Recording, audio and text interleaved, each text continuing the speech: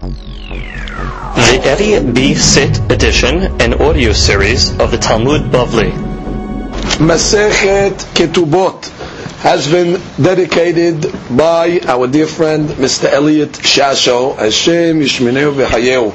May the zikut of the limud of Masechet Ketuvot stand for him, that he should have Be'ezrat Hashem Hashana Tova Borechet Osher ve'Osher ve'Chavod Shalom Bayit v'Hatzlacha b'Chol Ma'aseh Yadav, and Be'ezrat Hashem may he continue to be a supporter of Torah and all holy projects. Amen. Daf Chaf. Today's daf is being studied in Mishmat Avraham ben Esther. Ruach Hashem Tenechal Began Eden. Amen. Today's daf is being studied with Shilema Yosef ben Sarah, Rahamim ben Adel, Sarah bat Lahad Elna Refanadahem betoch Shar Chodei Amo Yisrael. Amen. We begin today's daf on Chaf Zayin Amud Bet, and we are at the Mishnah at the bottom, 7 lines from the bottom. Mishnah. Amar Rabbi Zechariah ben Akasab. Rabbi Zechariah ben Akasab said regarding his wife, he gave a testimony. He lived at the times of the Churban Bayit Sheni, where the Goyim were sieging Yerushalayim. So he wanted to testify that his wife was not defiled by the Goyim, hence he should still be permissible to live with her, because he was a Kohen. So the Gemara says, Mishnah says, "Hama'on hazeh," he swore on the Beit HaMikdash. Ma'on is the dwelling. He swore on the Beit HaMikdash, Lo zaza yada mitoch yadi. She did not leave my jurisdiction, my hand, Misha'ad sheniknesu ovdei kochavim l'Yerushalayim da'ad sheyatzu. From the time that the enemies came into Yerushalayim till they left, she was under my jurisdiction. And I'm telling you, nothing happened. Gemara says, Mishnah answers, En Adam me'id al atzmo. Finished. A person cannot give testimony for himself. I mean, just like we learned that the lady is not believed to give a testimony on herself, so we have a rule. Ishto kigufo. And just like we say Ishto kigufo, so she cannot testify, he cannot testify as well, and therefore he was not ne'eman. And of course, there's a simple reason, he's an ogeya. He doesn't want to divorce his wife, and therefore he has a prejudice, and therefore he was not believed to say that his wife was not defiled. Comes the Gemara and says, Tana, we have a braita, ve'afal pichen yihed la bayit behasero, which means even so, that she'asru alav lefi shekohen haya, even though they will say his wife to him because he was a kohen, he was able to live with her in the same chatzer, in the same courtyard. Ukshehi yotzah, now when she left the courtyard, yotzah berosh baneha, she would go out first and her children behind her, so she would not remain alone biyihud with her husband. Ukshehi nichneset, and when she would enter the courtyard, she would enter nichneset besof. She would enter at the end, baneha. So her children would enter first, so there would never be yihud with her and her husband. So there was a kula over here that the rabbis allowed her to remain in the same courtyard, in the same place. But what? They did not allow yihud. Good. So what are we learning? Which means the Hachamim did not demand them to get divorced. They allowed them to live in the same haser, of course, in separate homes, and they were not hoshesh that they're going to come lideh avera. So the Gemara says now, based on this fact, ba'e abaye. So abaye has a question. Let's just read that. Shiyeh kishi yotzah v'hu b'haser, yotzah berosh baneha. Shiyu abanim emmaim shlo yityahadu. Good, so there will be no yihud. Ushi nichnes besof baneha. Again, k'desh shelo yehu v'hi b'haser v'abanim b'vachutz. You want the children to go in first to break the yihud. So the Gemara asks, ba'e abaye. Abaye has a question. Ma'u la'asot b'grusha ken. Rashi, Kohen shigiresh et tishto. Now we know once the Kohen divorces his wife, there's no way he can take her back. The Kohen is forbidden with a girusha. So that she says, Ma'u la'dur imo b'haser. Now she's divorced. He allowed them to live in the same chaser. What's the question? Maybe it'll lead to, since they weren't married, it could lead to isur. So the Gemara says, Hatam hu de b'shvuya hikilu. One side of the question is that maybe by shivuya the rabbis were lenient. Why? Because the whole deen is a deen d'Rabbanan, so they're able to say that that even though, let's say, the rabbis are mahmir, that we don't believe the husband, and then we have to assume that she was defiled, but they didn't go so far to say that they have to get divorced, they can stay in the same haser as long as there's yihud. However, but by a case of divorce, there's no room to be lenient. Or dilma lo shena. Or maybe no.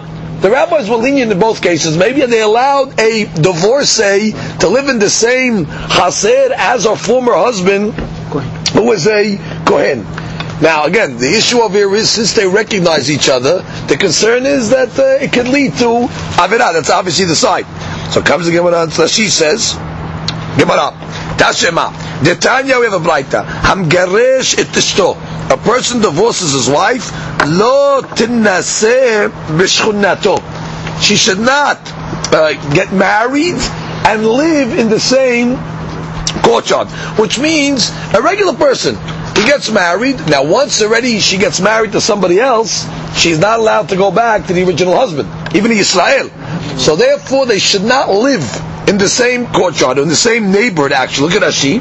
Lefi shemakira birmizotav v'kritzotav, which means she's familiar with his hand gestures and things like that and movements. Shem yavo nidei avera, which means it's too close. Maybe it's going to come nidei avera because after all, once already she got married to somebody else, she's forbidden to come back to him, so they cannot live in the same courtyard.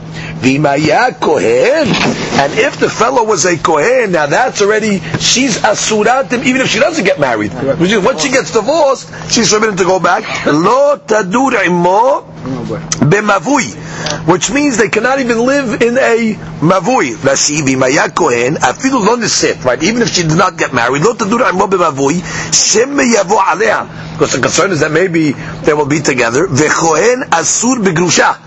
But then a kohen is asur to take a gerusha. But Yisrael kozman shelo niset. But in Yisrael, as long as his wife did not get remarried, tadur b'shkunato. No problem to live in the same neighborhood, so to speak. Why? Because she's permissible to them. Technically, if they go back together, it's okay. Exactly. So that's the deen of a kohen. Now, they were all said that they might come to now. What is a mavui? So mavui is really like an alley that's opened up to the Reshut Rabim, and you have hatzerot, you have courtyards in the alley that are opened up to each other. Okay, there's two different types of mavuis. There's a mavui mefurash, mavui she'enu mefurash. Some mavuis are open up on both sides of the Reshut Rabim, and some are closed. But the point is that the courtyards are opened up to each other. So therefore, it's forbidden even for them to live in the same mavui. Which is, even though she's living in one haser and he's living in a different haser, it's not one enclosed area like a shechuna, which is one enclosed area. This is just a bigger area called the mavui. Still, since the kohen is forbidden to this lady, even if she's not remarried, so therefore they cannot. Comes the Gemara and continues and says, Imaya kfar katan. And if, let's say, the place where they're living is a kfar katan, which literally means a small village, ze haya ma'aseh. So this story already came up. The rabbi said, kfar katan nidon kishchuna. So they treat a small village like a shechuna, like a neighborhood. And what do we say by a neighborhood? That a girusha that got married should not live in the same shechuna. So a kfar katan has the deen of a shechuna, therefore it's also going to be forbidden. Now, there's different shitot over here. Exactly what's a shechuna, what's a kfar katan, exactly how does these things come lema'aseh. So let's just read some of the mefarshim over here. This is really based on the Tosafot. Shechuna, he explains, is shlosha batim. A shechuna is a row of 3 houses.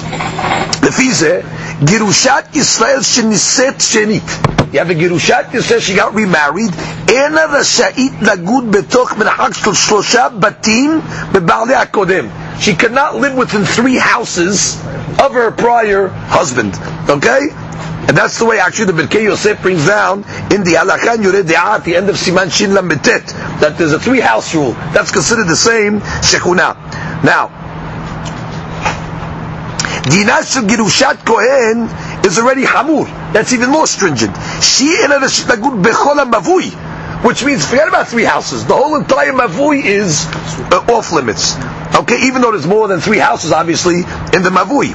Now, the reason why they were more mahmir by a girushat kohen is because more than a girushat Yisrael that got married, is because eshet ish is more hamur to a person. So therefore, he's less prone to be over eshet ish than he is to be over to marry a divorcee. So therefore, you don't have to be so mahmir by the eshet ish case. Therefore, the 3 house rule is enough. Mashi'ekin by Girushat Kohen, you have to be more concerned because they're not so careful. They don't treat it so hamud. If you have to put them even in the mavui, it's going to be forbidden. Now,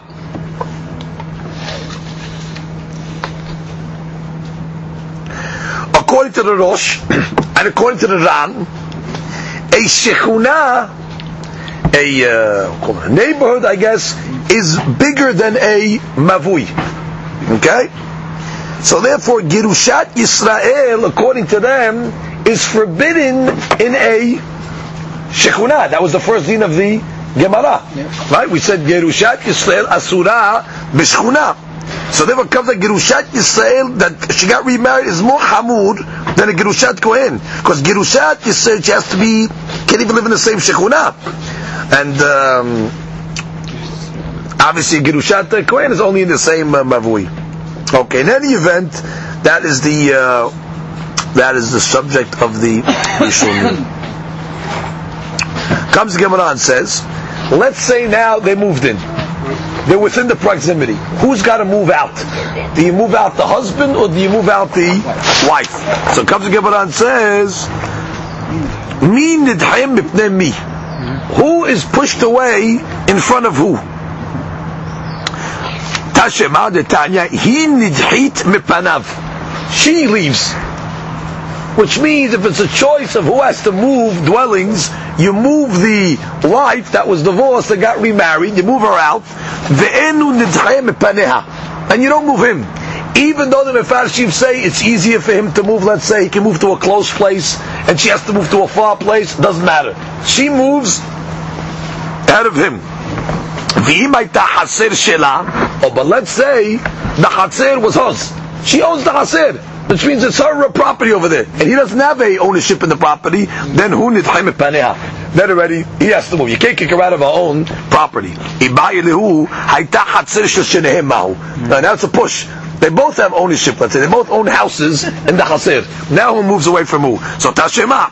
We have a Braita. He nidhit bepanav. The Braita just says those words. He nidhit bepanav. She moves out in front of him. B'may askidan. What's the case? Ilima b'hasir shelo. If it's talking about where he has ownership and she doesn't, pshita. Ve'ela b'hasir shela. Oh, so must be talking about even if she has ownership, still the law is she moves out. What do you mean? That can't be. V'atanya, we just learned in the Braita. Nimaita hasir shela. Who nidhit bepanav? He moves out. Ela lav ki hay gavna. Must be the case talking about where they both have ownership. When they both have ownership, she goes first. She goes out. So Gemara says no proof. Dilma de agir megar. No, maybe the case is talking about where she doesn't have ownership. She only has rental. And therefore maybe in a rental, then already she has to go out instead of the man. But maybe in ownership, maybe not. You have no raya when they both own. Could be the case is talking about where they are renting. Which means both renting. And therefore that's why when they're both renting, then they'll say she moves out in front of him. But maybe when they both own, you have no raya. So the Gemara says, okay, ma'av ya'ala. So what's the halakha then? Tashema hine Hashem metaltelecha taltela gaber. It's a pasuk in Yeshaya. God is going to cause you to be mitltal, meaning wandering like a man. Implying what? That it is bigger pain for a man to wander, because it's a curse that he's saying. You're going to wander like a man wanders, implying that it's more difficult for a man to be moved around than a lady. A lady, it seems, acclimates more to move than men.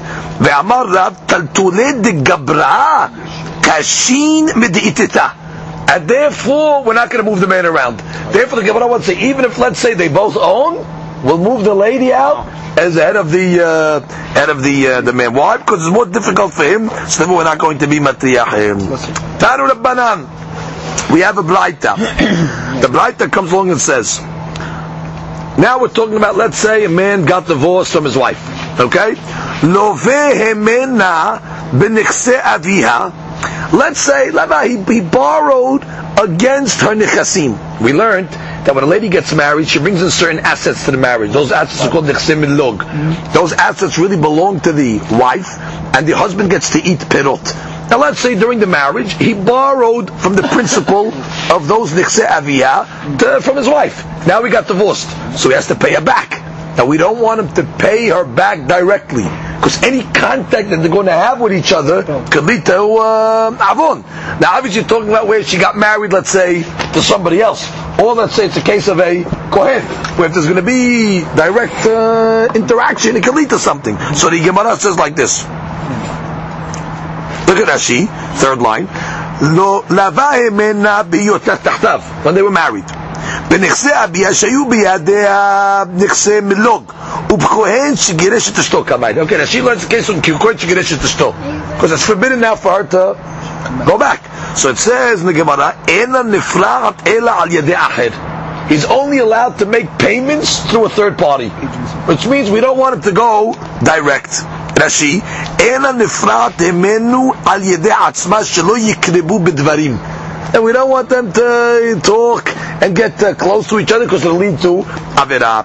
Amar Rav Sheshat, V'atu lekaman ledina. Let's say both of them come to court. Have a case amongst them regarding the money. So they both show up in front of the rabbis in the court. Lo mizdakekina nehu. We don't take the case. We don't hear them. Which means we don't want the stuff discussing between the two, because it can lead to Avera. Rav Papa Amar Shamutem Mishamthinan. Not only don't we accept the case, we put them in nidui for coming together. Lehu. Ravuna Bered Rav Yoshua Amar Nagudena Mim Nagdina Lehu. More so, we give them malkut as well. Why? Because they did wrong. You're not supposed to come together to the bet din, because already that's an interaction. They comes close to each other. So therefore, they gives them malkut. Kohen, right? That's the way that she learns the case. Kohen that marries that got divorced, then they can have interaction. Because that case over there, they're concerned. But shaking in the Eshet Ish case, the guy's already more mahmir on himself not to go with the Eshet Ish. So therefore they're not concerned so much in that case. They're more concerned about this case where it's not so hamur on the guy. So any little interaction can lead to avon. Rav Nachman, Tana Ba'abel Rabbati. We learned in Abel Rabbati that she says Masechta. It's the name of a Masechet called Abel Rabbati.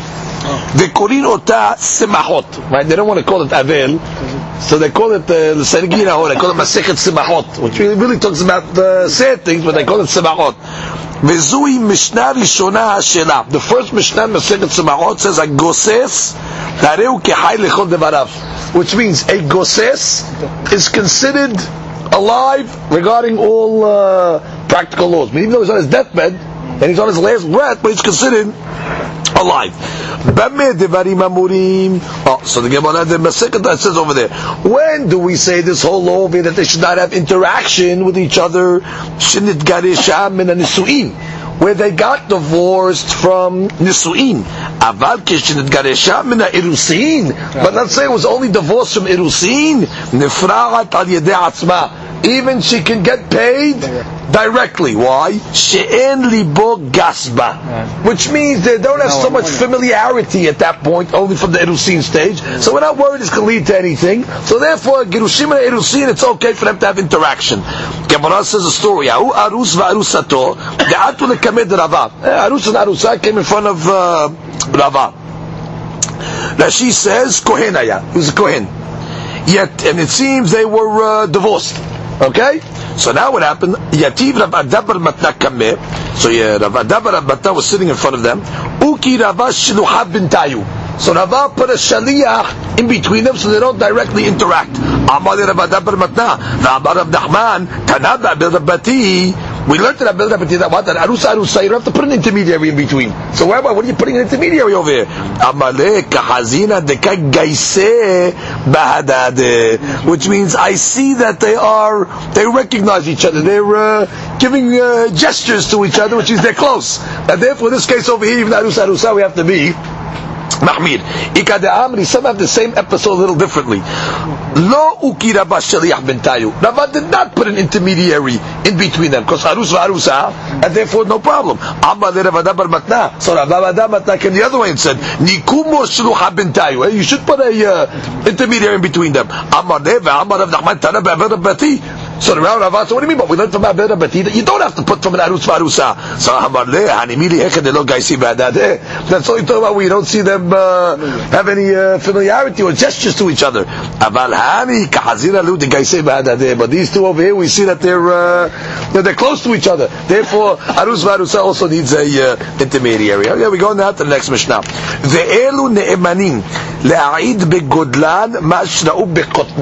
The following have ne'emanut.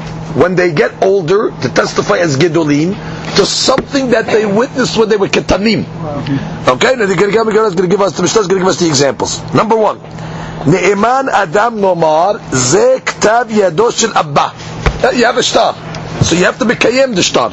Like we said, Midrabanan, there's a concept of Kiyum Shtarot. Midoraita, when you have two Eidim on a shtar that they sign, they have a famous rule that said, Eidim Hatumim Ala Shtar Kenihkera Eidutan Bebetin. That's as if they gave a testimony in Betin, and just like a verbal testimony is accepted, Eidut on a shtar is considered Nihkera Bebetin. You don't need Midoraita any Kiyum. Midrabanan, the rabbis say what? You need a Kiyum. So what happens? This guy comes along and says, as a gadol, I remember my the father's not around anymore. He says, listen, I'm telling you that's my father's signature. How does he remember? He remembers when he was young, he remembers how his father used to sign the name. So therefore he's testifying when he's a gadol, something that he saw when he was a katan. Okay, so Rashi says, Ze ktav yado shel abba umekaymin ashtar apiv, afapi shemet apiv be'od ze katan. Which means the father died when he was a katan, so he was only able to see his father's signature when he was a katan. But what? You believe him to mekayim the shtar. Or v'ze ktav yado shel rabbi. Or he wants to mekayim the shtar of his rabbi. He said, that's my rabbi's signature. Now mind you, in the case of the father, the case is where it's not a case dealing with his father. It's not where his father, let's say, lent money to somebody. Because then already a son cannot be, he's a karov. We're just talking about where the father signed a shtar, not regarding him, just as a witness for somebody else. In that case, we'll believe the son to testify. For the same matter, the Rabbi, he's testifying what? I know that's my rabbi's signature. Ktav yado shel achi. Or that's my brother's signature. Or zachor hayiti beplonit. I remember such and such lady. She yatzah behinuma. On the night of her wedding, she went out with the hinuma. We learned earlier in the Masechet, hinuma was like the veil that the betulot used to wear on the night of the wedding. V'rosha parua, and her hair was uncovered like the custom of the betulot was. V'shehaya, that's another testimony that we believe them to say. Nafkamina, that the ketubah that she can collect now is 200, because she's really saying, I remember when I was a kid, I remember I was there at the wedding and I saw her come out like that, and therefore he has to pay her, this guy's to pay 200 for a ketubah. Now the hadush is that you're going to take away money out of a guy based on the idut of a katan, based on what he saw. He's a gadol now, but based on what he saw when he was a katan, the Gemara will ask that question. Furthermore, v'shaya ish peloni yotze bebet hasefer litbol leechol betruma. He can testify. I remember I was in school, and this guy over here, his father took him out of the yeshiva in order to bring him to the mikveh. So he's really saying he's a kohen. Therefore, you can trust him to get eating terumah. Furthermore, b'shaya cholek imanu ala gorim. Or let's say he's a kohen himself. This guy. He says, I remember when I was young, this guy used to come to the granaries and collect terumah with me. V'makom hazeh bet haparis. And we believe him to say what? That this place over here is Bet HaParis. What is Bet HaParis? We learned the Masechet Berachot. Bet HaParis is a place where you have a body that was buried, and they went and they plowed the field. And the concern is that what happens when you plow the field, some of the body parts now going to be lifted up from the plow, and now it's going to be scattered in the field. Now if you have an etzim that's the size of a seorah, it's metameh beheset, which means if somebody moves it or touches it, so therefore it's going to be metameh. And therefore the deen is, they believe that this kid to say that this spot over here is considered a bet haparis, and then there's all laws which we'll see in the Gemara, exactly how do you walk through a bet haparis without contracting tum'ah. Furthermore, ve'ad kan hayinu ba'im b'Shabbat. He's able to testify where the Tchum Shabbat was. I remember when I was young, we used to stop at this point on Shabbat. That was considered the city limits. We were able to walk on Shabbat. Aval en adam ne'eman nomar derech hayal lefloni b'mkom hazeh. You're not allowed to say, a guy has a field, let's say. He can't come along this adult and say, I remember when I was a kid, this guy over here used to have passageway through this guy's field. Which means, what you're really doing is you're saying that although so-and-so owns the field, but the other guy has rights to walk through. Now the law is, if a guy's walking through somebody's field for 3 years, and the owner doesn't protest, so it's already hazakah. So therefore you can assume that he has those rights. So in this case, we're not going to let an adult testify that this guy over here now had walking rights through, because you're motzi mamon from somebody else. And therefore, as what you saw as a youngster cannot be motzi mamon from somebody else. Furthermore, ma'amad u'misped haya leploni b'mkom hazeh. Says, you see this guy that has a field, his custom was that he would allow funerals to take place in his field. Ma'amad and moshav was the custom they used to make, that on the way back from the funeral, they would stand and sit 7 times, and they would make eulogies. So he says that I'm telling you, this field over here, I saw the Ma'amad and Moshav ceremony, and they used to give eulogies over there. What he's really saying is that there's a hazakah that this guy's field is used for this over here. So he's trying to take the field away from the guy for certain rights, not ne'eman. Now the Gemara is going to go through all the cases and analyze them separately. Now she says there's a girsah that should be taken out. Some have in the Mishnah of Yohanan ben Berokah. But that girsah does not belong in the Mishnah. It belongs in the Braita that we're going to see at the end of the Masechet. Comes the Gemara. Amar Ravuna ben Rav Yoshua. V'hu sheyesh gadol imo. Of course, which means in certain cases, for example, for kiyum shtarot, you need 2 witnesses. So therefore, as long as you have his testimony of what he remembers when he was a katan, with another gadol that knows that the witness's signature went from when he was a gadol, so it's considered 2 witnesses. Which means, don't think we're going to just rely on one witness over it. You need 2 witnesses. You need one legitimate guy that saw everything when he was a gadol, and you can rely on this guy what he saw when he was a katan. Comes the Gemara and says, Vesricha. You need all these cases. What do you need? The father case, the rabbi case, the brother case. Because if you just gave me the case of the father where he's verifying his father's signature, mishum deshkiach gabeh. I say we can trust him because he's by his father, he's close to his father, therefore he's recognizing his father's signature. Rashi says, he paid attention when he was young to his father's signature. No. But maybe he's not as close to his rabbi, so therefore maybe he doesn't know his rabbi's signature. Therefore I say maybe he doesn't have ne'emanut. And if you only told me the Rabbo, mishum de'it le'imta de rabbe. He has fear for his rabbi, or for his rabbi, which means he's not going to testify that it's his rabbi's signature unless he knows the signature, because he has fear for his rabbi. Abiv, no, but the reference, he doesn't have the same reference to his father, therefore maybe he's not medayek. Good. If you only told me the case of the father and the rabbi, I would say like this: the father, you believe because why? He's close to his father, he's sort of signature. And the rabbi also because he has fear of him, therefore he's not going to lie, and he's going to be careful to make sure that it's his rabbi's signature. But the brother doesn't have either of these. He's not always close to his brother, doesn't have any fear to his brother. I might think that he's not believed. Kamashmalani is therefore he's believed also. Why? Because since the whole kiyum of shtarot is rabbinical, you have to remember the Shlakish's statement is a very important statement of the Shlakish. Shlakish taught that a shtar that has witnesses on it, minat Torah, you don't need kiyum. It's ki'ilu nehkeru edutan bebetin, which we just like 2 witnesses come to betin. We grill them, we ask them questions, we interrogate them, then what? If they were legitimate, we accept them. So edim that made their names on a shtar, it's considered what? As if they gave testimony of betin. There's nothing stronger than that. Midrabanan, however, they demanded kiyum. So since kiyum shtarot is only midrabanan, so they allowed this guy to testify what he saw when he was a katan. That's the hadush in the Mishnah. Comes the Mishnah, Gemara continues. I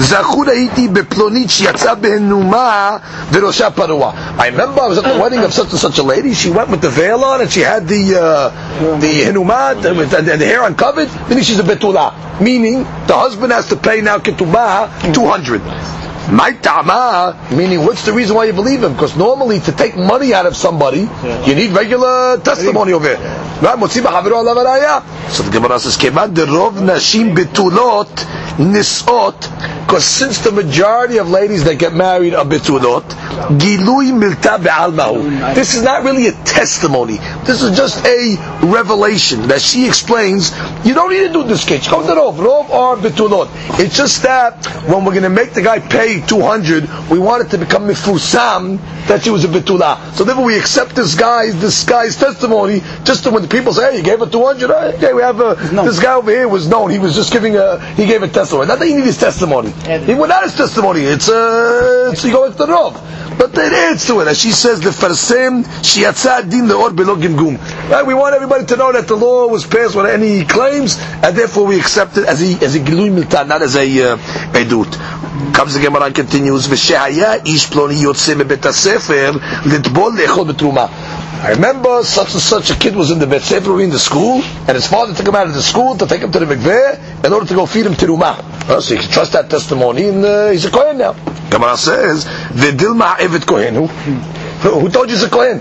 Maybe he's an eved of a kohen, and we know that what kinyan kaspo. The eved of a kohen is terumah. So how could you base that testimony? Maybe he was in the school with the eved of the kohen, and what the father took the eved of the kohen out, his eved, in order to go to eat terumah. So how could you make the guy a kohen based on such a testimony?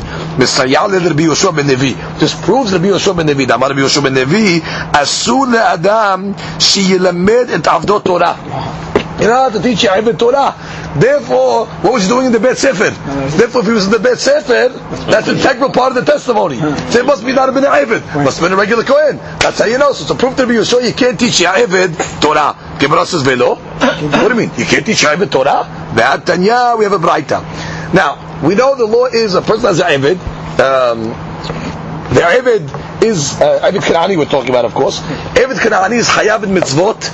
Midrabanan and mitzvot aseh shazman gerama is exempt, is only hayav in mitzvot like a lady.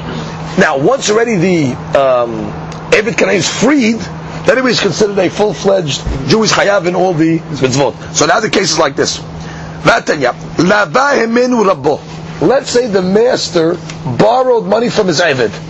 Now normally you don't borrow money from an Eved, because the law is mashakana Eved. It returns back to you. Whatever he owns, you own. So that may be an indication. What he's really doing is he's freeing him, and therefore by freeing him, that's why he's borrowing money from him. It's an indication that maybe he's free.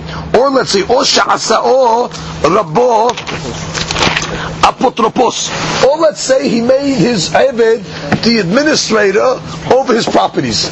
So that's already a trustee over the properties. Or sheniach tefillin b'fnei rabbo.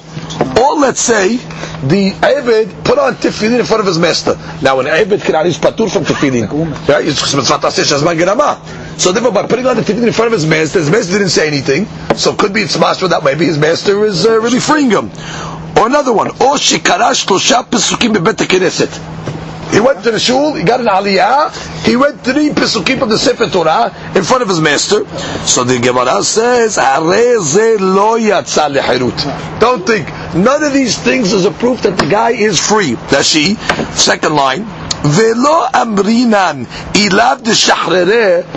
We're not going to say, listen, if he didn't free him, lo ava yazif mine, he wouldn't have borrowed money from him. Velo ava shavik lenog menag ben chonim, he wouldn't have made him his trustee over all his properties to buy and sell. V'sham'inan mine diyesh eved shelomed Torah. But what do you see from over here? You see that an Eved learns Torah, which means, because he read the 3 pesukim, and you don't tell me that he's free. Really, he's an Eved. That's not an indication that he's free. But you see what? An Eved could study Torah. So therefore we have a question against Rabbi Yoshua ben Nevi. So the Gemara says there's a big difference between the cases. Ki ka'amrinan de kanahig be hatam de ikri Eved middato. That case of we just brought me, the Eved's reading on his own. However, ki ka'amrinan de kanahig be minhag banim. What Rabbi Yoshua ben Nevi meant, that you don't teach your Eved Torah, you don't treat him like your son, meaning send him to yeshiva. Which if the Eved wants to read on his own, he reads on his own. But what the Rabbi Yoshua says, you don't teach him Torah, meaning you don't send him to yeshiva like your child. So therefore, that's the case of the Mishnah. When the Mishnah said, legabe the case of the Eved. That what? That when he's giving a testimony, so we say what? That the Eved really must have been a Kohen, because his Eved wouldn't have been in the school. Why wouldn't he be in school? Because he's not allowed to teach your Eved Torah. We saw the Eved read. That's on his own. But you wouldn't send your kid the Eved to the yeshiva. So therefore must have been not have been a slave. And therefore he's ne'eman to say that testimony. And therefore you establish him that he is a Kohen. Good. So I saw him in the yeshiva. The father took him out to go to the mikveh to eat terumah. So the Gemara says, B'terumah d'Rabbanan. Which means we're only going to take this testimony to allow this Kohen now to eat terumah d'Rabbanan.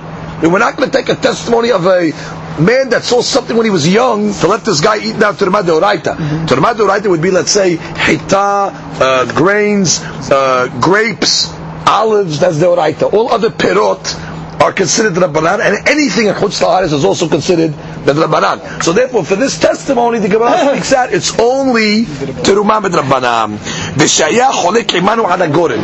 Good. The Gemara says, we trust him when he comes along and says, this guy, I saw him in the granary, and he was given cholek in the Terumah, and the Maaser, or whatever, the Terumah, let's say, like us. So we testify he's a Kohen. Gemara says, V'dilma evet Kohenu. How do you know? And the Eved Kohen is also not to eat terumah. So maybe the guy's Eved Kohen, he went to the granary, they gave the Eved Kohen, and also he gets a piece of the action. So how do you know, just because he comes along and says, I saw him in the granary, that you can treat him like a Kohen? Maybe he's Eved of a Kohen. So Gemara says, Tenan keman de Amar, must be that Amishtas following the opinion that says, En holkin terumah le'Eved, ela imken rabo imo. Which means, an Eved, you don't give him at the granaries terumah, unless his rabbi's there. And therefore, in this case over here, obviously we're saying what? There was no rabbi there. You saw the guy there alone, so there must be he was a real Kohen. Master. The boy Mo is master. The Tanya, we have a Braita. In Cholkin Terumah le'Eved, and Mahloker over here. One Shita says you don't give Terumah to an Eved of a Kohen, ela imken Rabbo imo, unless his master is with him. Devrei Rabbi Yehuda. Rabbi Yosef Omer, Yacholu sheyomar, אם כהן אני תנו לי בשביל עצמי ואם עבד כהן אני תנו לי בשביל רבי, which means you let him go down alone and you let him say, listen, if I'm a Kohen, I'll take for myself. If I'm an Eved of a Kohen, I'll take because I'm an Eved of a Kohen. So we have a fantastic mahalok between Rabbi Yehuda and Rabbi Yosef. Can an Eved of a Kohen go down alone to the granary? So the Gemara says like this. What's the logic of the mahloket? So the Gemara is going to explain the logic of the mahloket over here.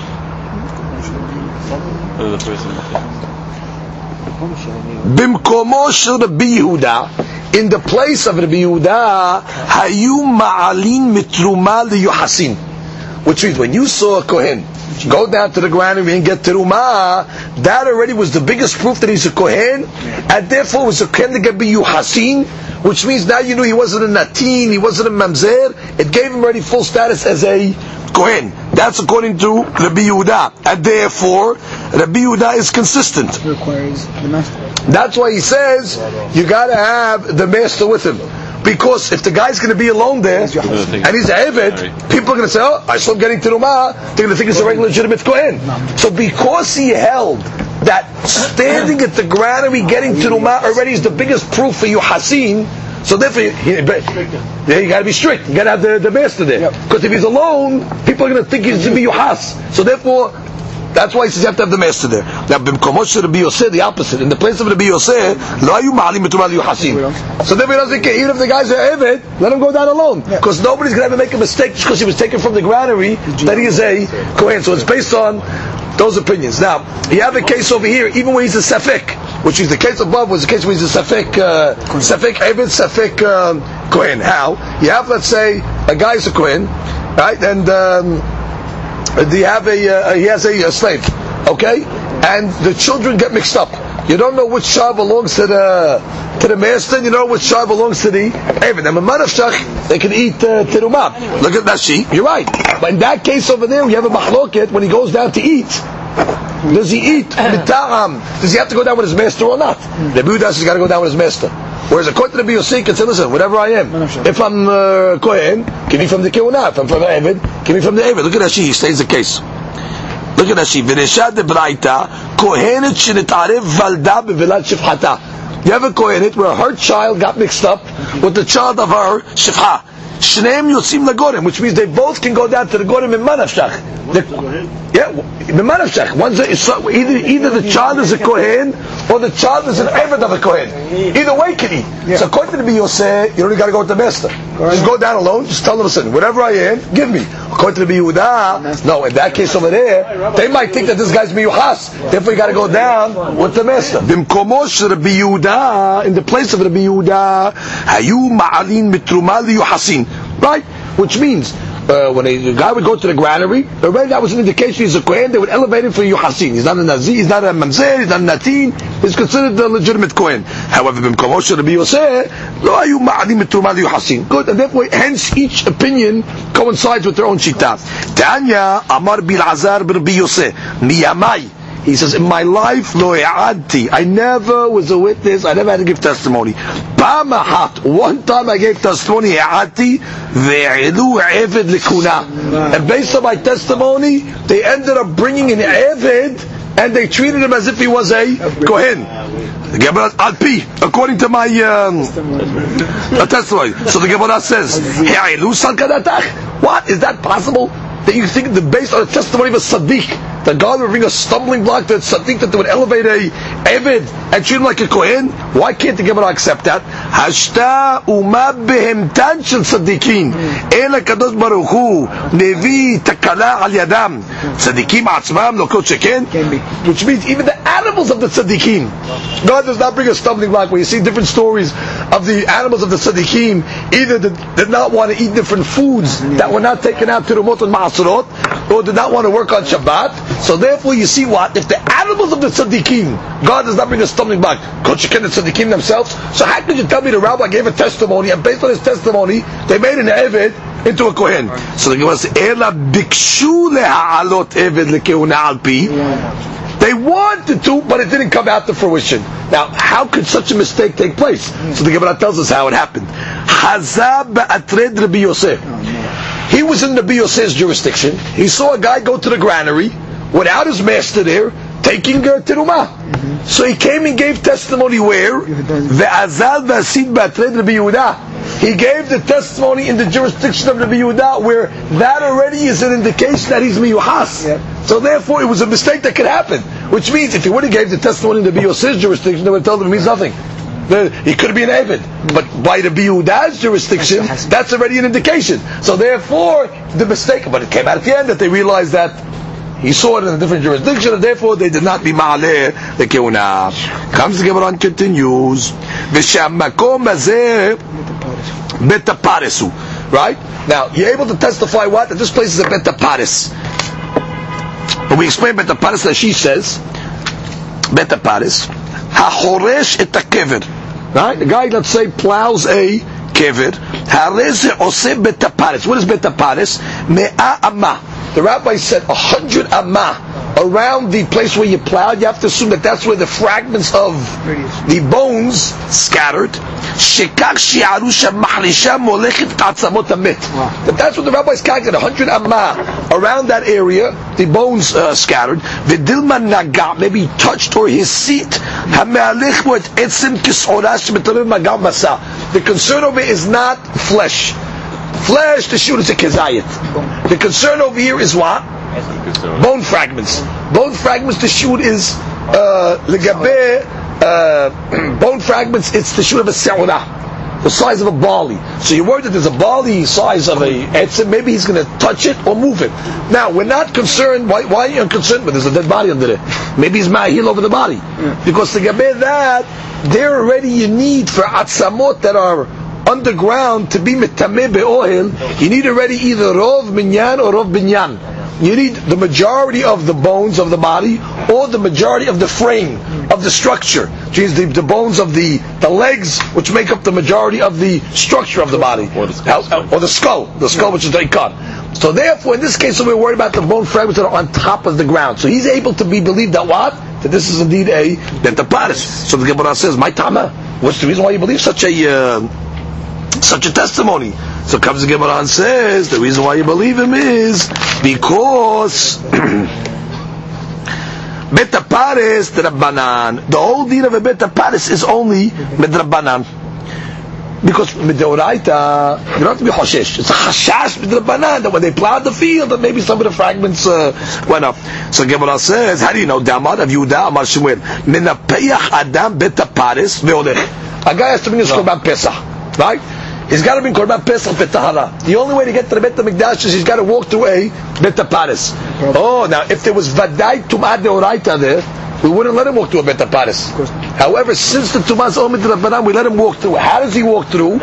Using the concept of Nipuah, which means he blows his way through it. Which means he walks slowly and he blows it. Any little fragment's going to happen, what? Will be pushed to the side and able to walk in. If it was Deoraita, we wouldn't let him walk in. But so the fact that you see we allow him to use the Nipuah method shows you what, that it's only a Midrabanan. Look at she. Menapeh Adam Betaparis Vesomech Al Kach. You can rely on Nipuah, on the blowing. She'im yesh etzem ro'ehu. Even though you're being ma'ahil over the body, that's right. Which means an etzim kis'ora, a small little piece of bone fragment, even the size of a seorah, is not metameh be'oil. Ad ika shidra. Either you have the spinal cord, or gulgolet shelema, or the full skull, or rov binyan, or the majority of bones, or the majority of frame. The point is, I'm not worried about oil. I'm worried about over here touching. Now when a guy walks through the field and he's blowing away, any little fragment he'll see. So he's not going to move it, not going to touch it. Now you wouldn't be lenient to bring a Korban Pesach to walk through such a field if it was a Deoraita issue. So if you see Zaman, that's why we trust the Edut of a Gadol that saw it when he was a Katan to say indeed was a Beta Paris. Furthermore, the Gemara says,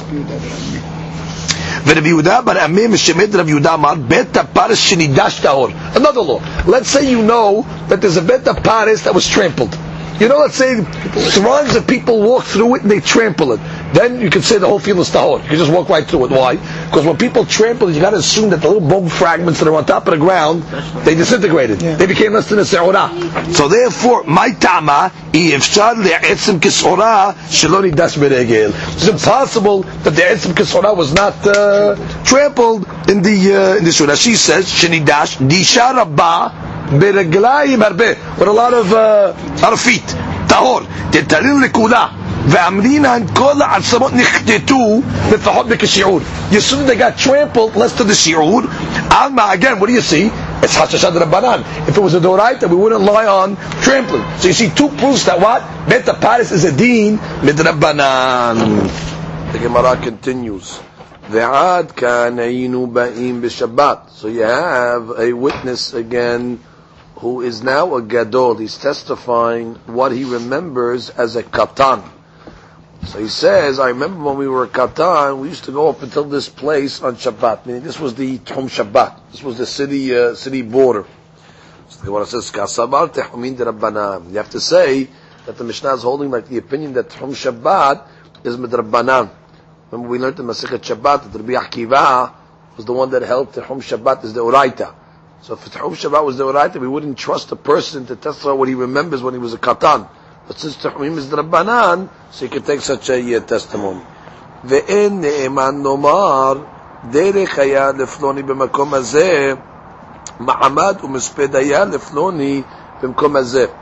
The witness is not ne'eman to say that I remember when I was young, such and such a guy used to have rights in the field, which means somebody had a field.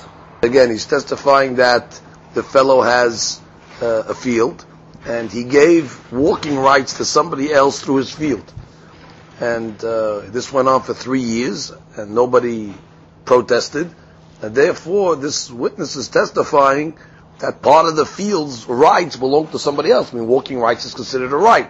Or he's claiming that there used to be funerals done in this guy's field. When people would come back to the funeral, they're accustomed to stand and to sit and to eulogize. This guy's field, he used to allow it for that. So the Gemara says he's not ne'eman to say that. My ta'ama, apuke mamona lo mafkira. Because again, this is already, he's taking money out of somebody's possession. On such a testimony of when you're a katan, what you saw, it's not going to be valid enough to be motzi mamon from somebody else. Tanu Rabbanan. Ne'emana tinok lomar, kach amar li abba. A tinok, minor, is believed to say, I remember this is what my father used to tell me. Mishpacha zu tehora, mishpacha zu teme'ah. This family is pure, this family is impure. So the Gemara says, tehora v'teme'ah sal kadatach. What do you mean? Families are not tahora or teme'ah. Which means that tahor and tameh is a law of the din tumah v'tara. You don't say families are tahor or tameh. Ela mishpacha zu keshera u'mishpacha zu pesula. That's what he's able to say. I remember my father said, this family is kasher, and the lineage is fine, that this family over here is pasul. Now again, when it says ne'eman tinok, it means he's testifying when he's a gadol, what he remembers that his father told him when he was a tinok. The Gemara says that this gadol is ne'eman to say, he's believed to say, v'sha'achalnu beketzatza shel bat ploni leploni. That we ate beketzatza. We're going to wait for the Gemara to explain to us what the word ketzatza means. At the wedding of Ploni to Ploni. When at this wedding, we ate ketzatza. We'll see what that means. V'shayinu molichin hala umatanot lefloni kohen al yedei atzmo, aval lo al yedei acher. Furthermore, he's the imam to say that I remember we used to bring hala to such and such a person. Obviously, that means he must be a kohen. The Gemara says he's only believed to say al yedei atzmo, meaning I remember my father used to send me as the shaliach to go deliver hala to such a person. Aval lo al yedei acher.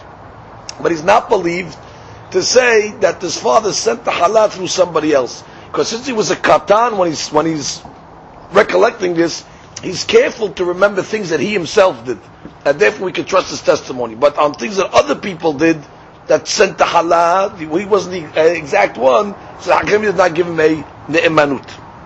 So comes the Gemara and says, Rashi, v'shayinu molichin al yedei atzmo, im kach ya'id hatinok al yadi haya abba, sholech lo hala u'matanot. My father used to make me the shaliach to send this guy hala u'matanot, so that would be make him a kohen. V'chulan im haya oved kochavim. In all these cases, if let's say the guy was a goy, v'nitgayer, and then he converted, but he gave all this testimony when he was a goy, and then he converted. Eved v'nishtachrer, he gave the testimony when he was an Eved Kanani, and then what happened? He got freed. En ne'emanim, they do not have a ne'emanut.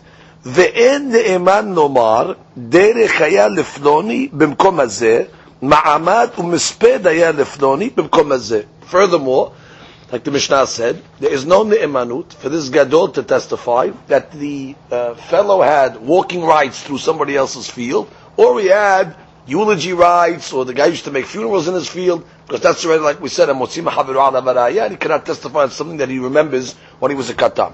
Rabbi Yohanan ben Beroka Omer, Rabbi Yohanan ben Beroka said, ne'emanim, which means he held that a goy is ne'eman, Rabbi Yohanan ben Beroka, as well as a eved that became mishuhrar. He's able to testify on these items. And the Gemara will explain exactly what the mahloket is.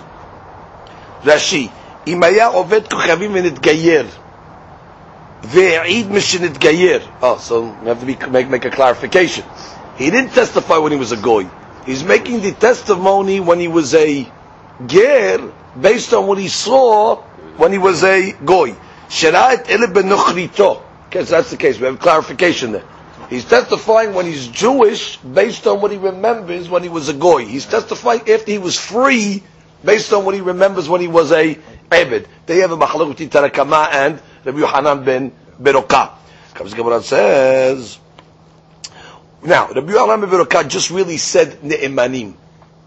Now we don't know on which part of the Braita did he say ne'emanim. So the Gemara asks, Rabbi Yohanan ben Beroka ahiyah. Where's he going on?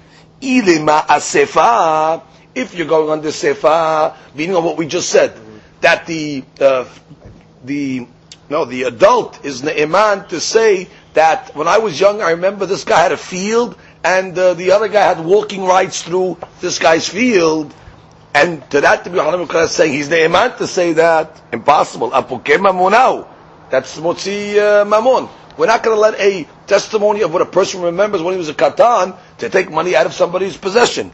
Ela aresha. Ela must be going, Rabbi Yohanan's arguing on the beginning part of the statement, which is what? V'chulam imaya oved kuchavim v'nitkayer, Eved v'nishtahrer en ne'emanim. Rabbi Yohanan ben Beroka omer ne'emanim. The mahloket is on, can a fellow testify what he remembers when he was a goy, or what he remembers when he was a Eved? Rabbi Yohanan ben Beroka says, Ye ne'eman. V'mai kamet palgeh. So what's the root of this mahloket? Tanakama sabar kevan de'oved kuchavimu lo abadayik. Tanakama says, listen, since he was a goy, bottom line when he saw it, so he's not medayik. He's not careful to see exactly the right way. Therefore, he's not precise. Therefore, you can't trust his testimony. Rabbi Yohanan ben Beroka savar kevan deda'ate le'igure medaka vedayik. Talk about a case where the guy's intending to convert, and therefore, since the guy's intending to convert, he's careful because he knows he's going to convert. So therefore, he has, he's a little more precise when he sees what he sees. So therefore, his testimony is accepted. Now the Gemara says, "Mai ketzatza." One of the things we said that a person has an emanut is he can say, when I was young, I remember at the wedding of such and such, they were eating biksatza. So what's this ketzatza? Gemara says, the Tanu Rabbanan, kesat ketzatza. What is this item of ketzatza? Echad ben ha'achim, shenasa isha she'eno hagunet lo. You have one of the guys in the family, one of the brothers, he married a lady that's not hogenet, that's not proper. She comes not from a, let's say, miyuhas family. There's a question on the lineage. Ba'in b'nei mishpacha. So what was the custom? The other family members would come to the wedding. Umevi'in havit mele'a perot. They would bring a barrel filled with fruit. V'shovrin ota be'emsa dehava. They would break the barrel of fruit in the middle of the street. Ve'omrim Ahenu bet Yisrael shema'u. Dear brothers of Israel, listen. Ahenu ploni. Our brother, this guy, nasa isha she'ena hogenet lo. He married a lady that's not that way for him. We're scared. We're worried now that his children are not going to be miyuhas, could be they're going to be pisulim. We're worried now they're going to mix up his children with our children. Learn over here from this lesson over here for the generations. So what? That his lineage should not get mixed up in our lineage. V'zui ketzatza shatinok ne'eman la'id aleh. He's able to testify. I remember there was a question at that wedding. Remember they had this ketzatza ceremony. They broke the barrel of fruit in the middle of the street, which indicates that there was something fishy about the marriage. The family protested. There was a problem of yehus over there, and therefore he is believed. The word ketzatza, the Aruch explains, comes from Lashon ketz.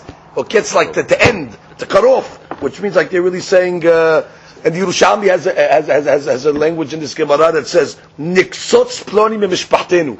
We're going to cut him off from our family, based on the fact that he has a, this is the fact.